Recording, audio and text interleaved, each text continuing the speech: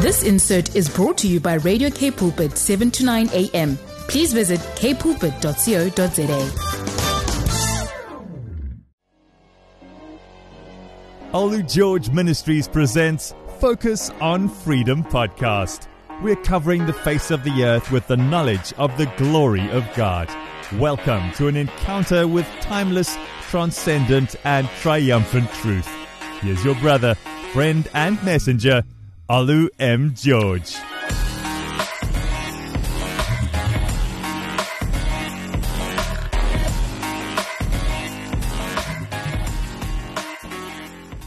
We have been looking at the most exciting subject possible in my mind for the last few weeks. We're talking about the four-square gospel, or the four-square Jesus. You know, many preachers have their favorite aspects of Jesus, and therefore they have different emphasis. In fact, entire churches, entire movements, entire denominations focus on different aspects of who Jesus is, of what he did for us on that cross, what he did for us in the depths of hell, what he did for us when he rose from the dead, when he ascended to heaven, and what he does for us right now at the right hand of the Father, far above all principalities and powers. So some choose his holiness, some choose his power, some choose his ability to perform miracles. Some choose the fact that he's a royalty, he's coming again. And people focus on different aspects. Now, the truth is, every aspect of a lion is royalty. Every aspect of a king is royalty. But when we focus on one aspect of Jesus to the exclusion of the other aspects, though laudable and commendable, we have robbed ourselves of an eternity of possibilities.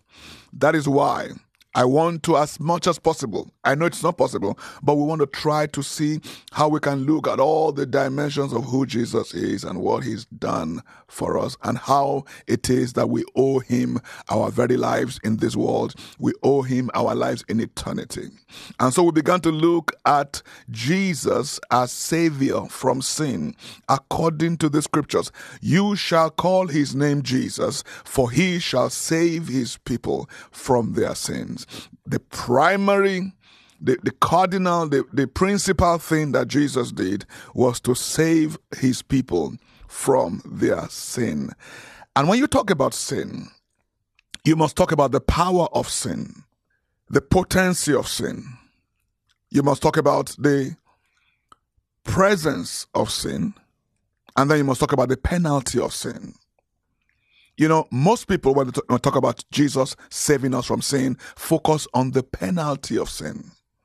For the wages of sin is death, but the gift of God is eternal life through Christ Jesus. So they focus on the fact that your sin will not be able to keep you out from heaven. Your sin will not be able to banish you from the glorious, magnificent, fantastical presence of the living God for all of eternity. And that is fantastic. That's great. The penalty of sin has been removed as far as eternity is concerned. But Jesus did so much more than that. The penalty of sin in this life. Because listen, everything that is evil, everything that is wrong in this life stems from sin. The division between husband and wife. The struggle and the tension between races. You know, my brothers in the United States, they think slavery is a black-white problem. They think slavery is a skin color problem. Slavery is not a racial problem. Slavery was a financial greed problem. Slavery was a $400 million business 500 years ago, 400 years ago. $400 million, 400 years ago. So people went into slavery, not because they hated a race. No, they wanted to make money. Just like people go into drug business and internet fraud today, not because they hate anyone, but because it's lucrative. Slavery was lucrative, which is why blacks enslaved blacks, whites enslaved whites, and Jews enslaved Jews, and Arabs enslaved Arabs, Chinese enslaved Chinese, and then they went cross races. Sin is the bottom of it all. And there's no amount of anti-racism, which is racism in reverse. There's no amount of racial activism or racial justice that can fix a problem caused by sin. When the heart of a man is washed from the filth of sin and the love of God is poured in by the Holy Ghost, race doesn't even make any difference anymore. Hallelujah. And so he's dealt not just with the penalty of sin in heaven when we leave this planet, he's dealt with the penalty of sin today. Today, sickness is a penalty of sin. Disease is a penalty of sin. All kinds of mental problems, depression, schizophrenia, mental illnesses of different kinds. A man, a full-grown man, believing that he's a woman and everything about him transforming. They call it transgenderism. We know it's a mental illness. And even in the technical psychology books, it is still classified as a mental condition. All of the ugliness, all of the slavery, all of the stealing, all of the political corruption, all of the institutional corruption, all of the ineptitude, all of the damage, all of the wars, all of it stems from sin. Our inability to enjoy heaven on earth stems from sin. Jesus saves his people, us, from the penalty of sin. But beyond and above that, family, Jesus saves his people from the power of sin. Sin has no longer dominion over the saint. Sin has no longer dominion over you if you are in Christ. Ladies and gentlemen, this is not a condemnation message. This is good news. Why am I even focusing on this? I'm focusing on this because this is no longer being preached. This is no longer being emphasized. People are not told that they don't have to remain liars. They don't have to remain addicted to pornography. They don't have to remain addicted to adulteries. They don't have to be slaves to the impulses of the flesh. They don't have to be slaves to fear and doubt and unbelief. Jesus already destroyed the power of sin. I believe in last week or the week before, we talked about Romans chapter 6, where he says, sin will no longer have dominion over you because you are not under the law. You are under grace. Grace empowers us to live far above what is humanly possible. Grace is not a license to sin. Grace is the freedom not to sin. So the power of sin is already been destroyed. Satan has nothing against us. There's nothing they can do about it. It's settled forever, O Lord. Your word is settled in the heavens. We still have the presence of sin. There is still sin in the world. There is still sin working through his motion in our flesh. But one of these days, I promise you, one of these days, I guarantee you, according to the word of the Lord, when we rise from the dead, when we are raptured and caught with Jesus in the cloud, when we look at him and we see ourselves in his eyes, and we look at the way he looks, and we are the way he is, the body of sin will be destroyed and the presence of sin will be banished forever. But for now, we can rejoice in the reality that the penalty of sin is destroyed. And if sin creeps into our lives by any means, it takes half a second to get rid of it by pleading the blood of Yeshua HaMashiach.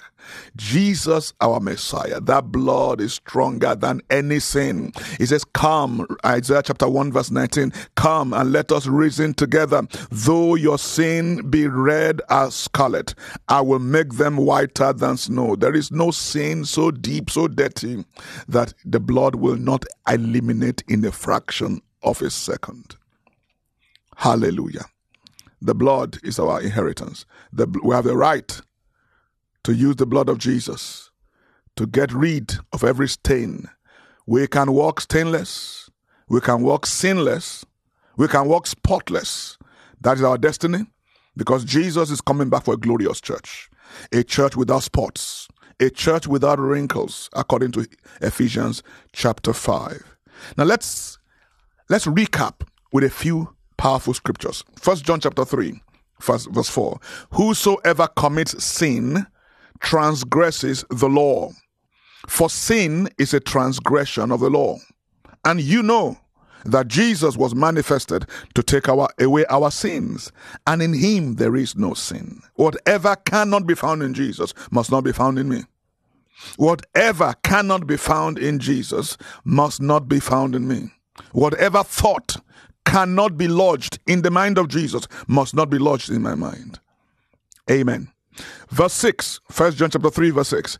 Whosoever abides in him does not sin. Glory.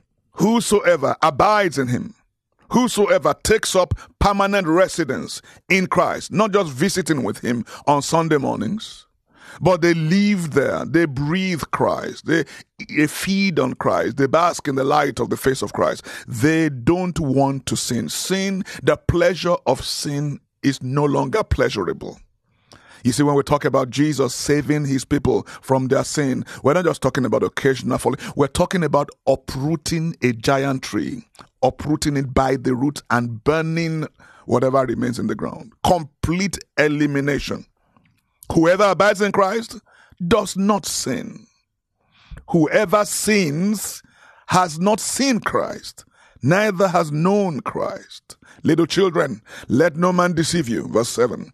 He that does righteousness is righteous, even as Christ is righteous. There is no sinning saint. There is no sinful Savior. Our Savior was spotless. Even Pilate testified, I find no fault in this man. Yeshua, Jesus himself testified, the prince of this world has come. He has found nothing in me.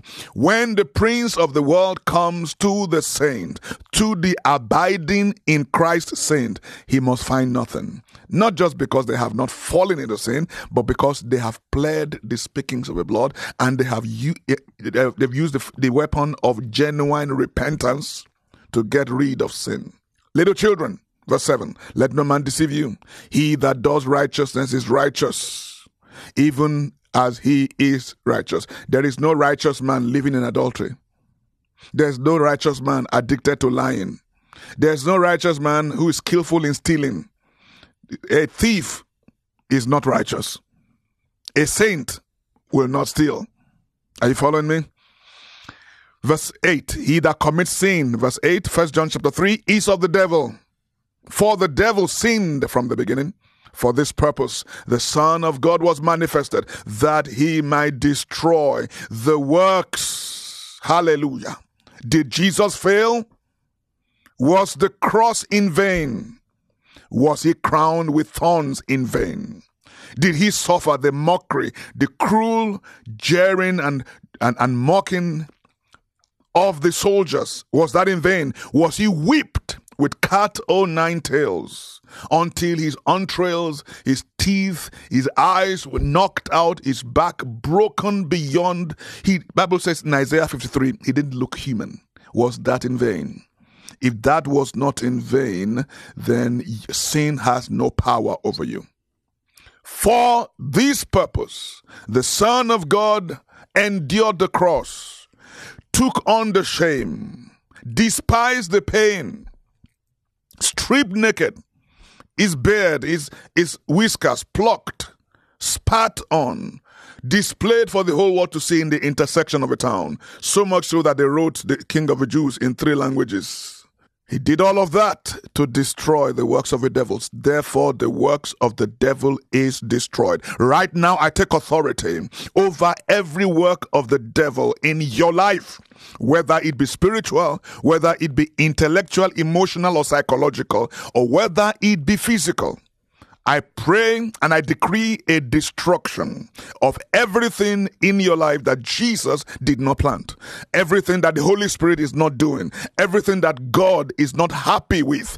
May they be destroyed this moment. The chain of habitual sin, the chain of besetting sin, the chain of secret sins broken over your life right now. I speak the strength of God into your mind, that your mind will be strong to think only godly thoughts, only scriptural thoughts, only biblical thoughts, only kingdom thoughts in the name of Jesus. Ladies and gentlemen, Jesus did not die in vain. I read it again. Whoever is born of God does not commit sin. verse 8. He that commits sin is of the devil, for the devil sinned from the beginning. For this purpose the Son of God was manifested, that he might destroy the works of the devil. Whosoever is born of God does not commit sin. Are you born of God? I want you to say it boldly. I am born of God. Every time you catch yourself being tempted to yield to your lower nature, to the presence of sin. Remember, the penalty is destroyed, the power is broken, but the presence is still here. Anytime you sense the presence of sin, I want you to speak it out confidently. I am born of God according to the word of God that cannot fail. Whosoever is born of God does not commit sin. One translation says he does not practice sin. Let me make something clear. People who are born again, people who are abiding in Christ can still fall into sin. They can still make mistakes because of the presence of sin. But what they don't do is enjoy sin. What they don't do is wallow in it. They fall and they immediately get up. A faithful version translation says it this way. Everyone who has been begotten by God does not practice sin, because the seed of God, the incarnate seed of God, the encoded seed of God dwells in him. He's not able to practice sin because he has been born by God. He has been begotten. He's not able to. Even if he wants to, his nature has been so transformed that it's impossible for him to continue to do it. Look at another translation. Berean Study Bible says, anyone born of God refuses to practice sin, because God's seed abides in him. He cannot go on sinning because he has been born of God. He cannot make excuses for sin. He can't, because the seed of God, the DNA of God, the algorithms of God runs the whole operational system that he functions in.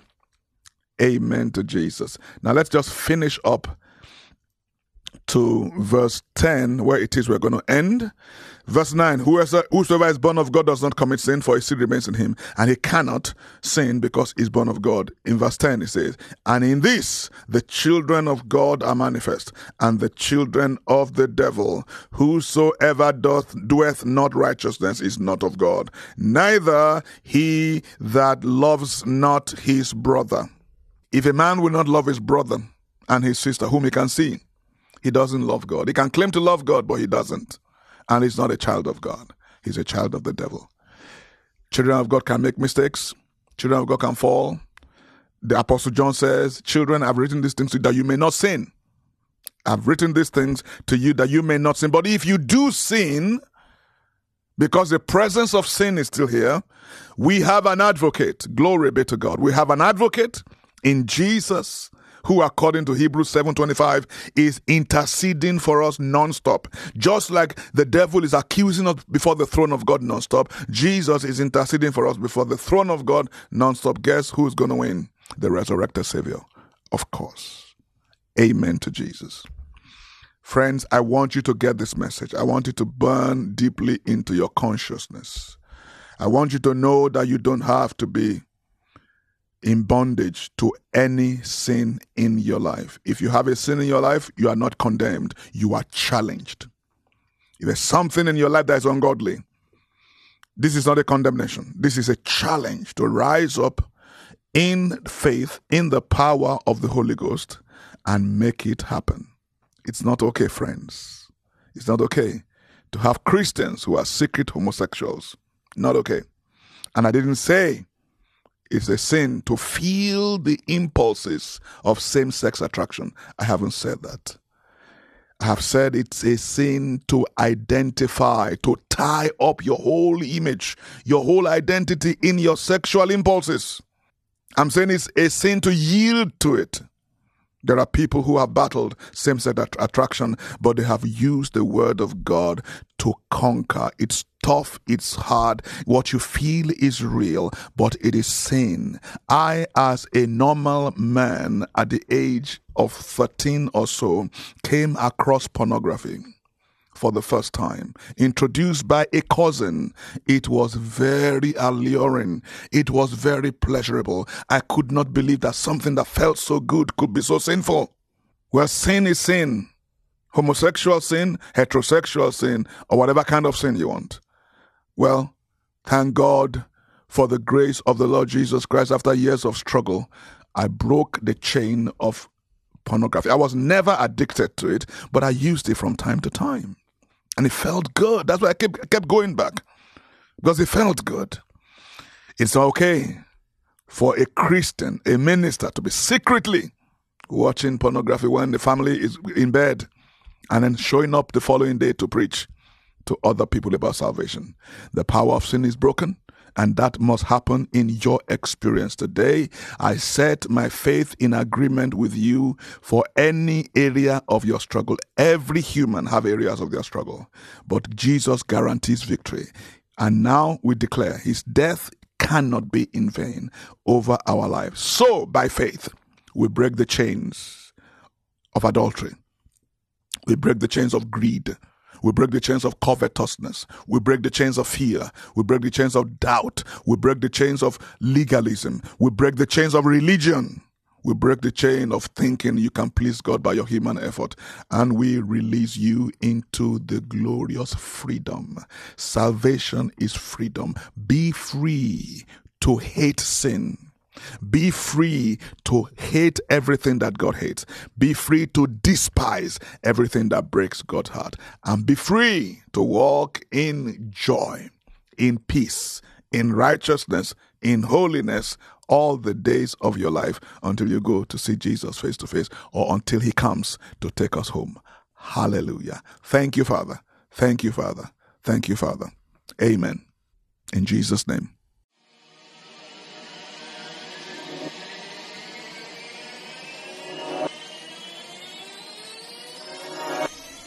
Thank you for listening to Focus on Freedom podcast. For more information, please visit olugeorgeministries.global or send a WhatsApp inquiry to +27 81 300 6633. Also, like, subscribe and share our content on Facebook, Instagram, Twitter and YouTube. See you next time.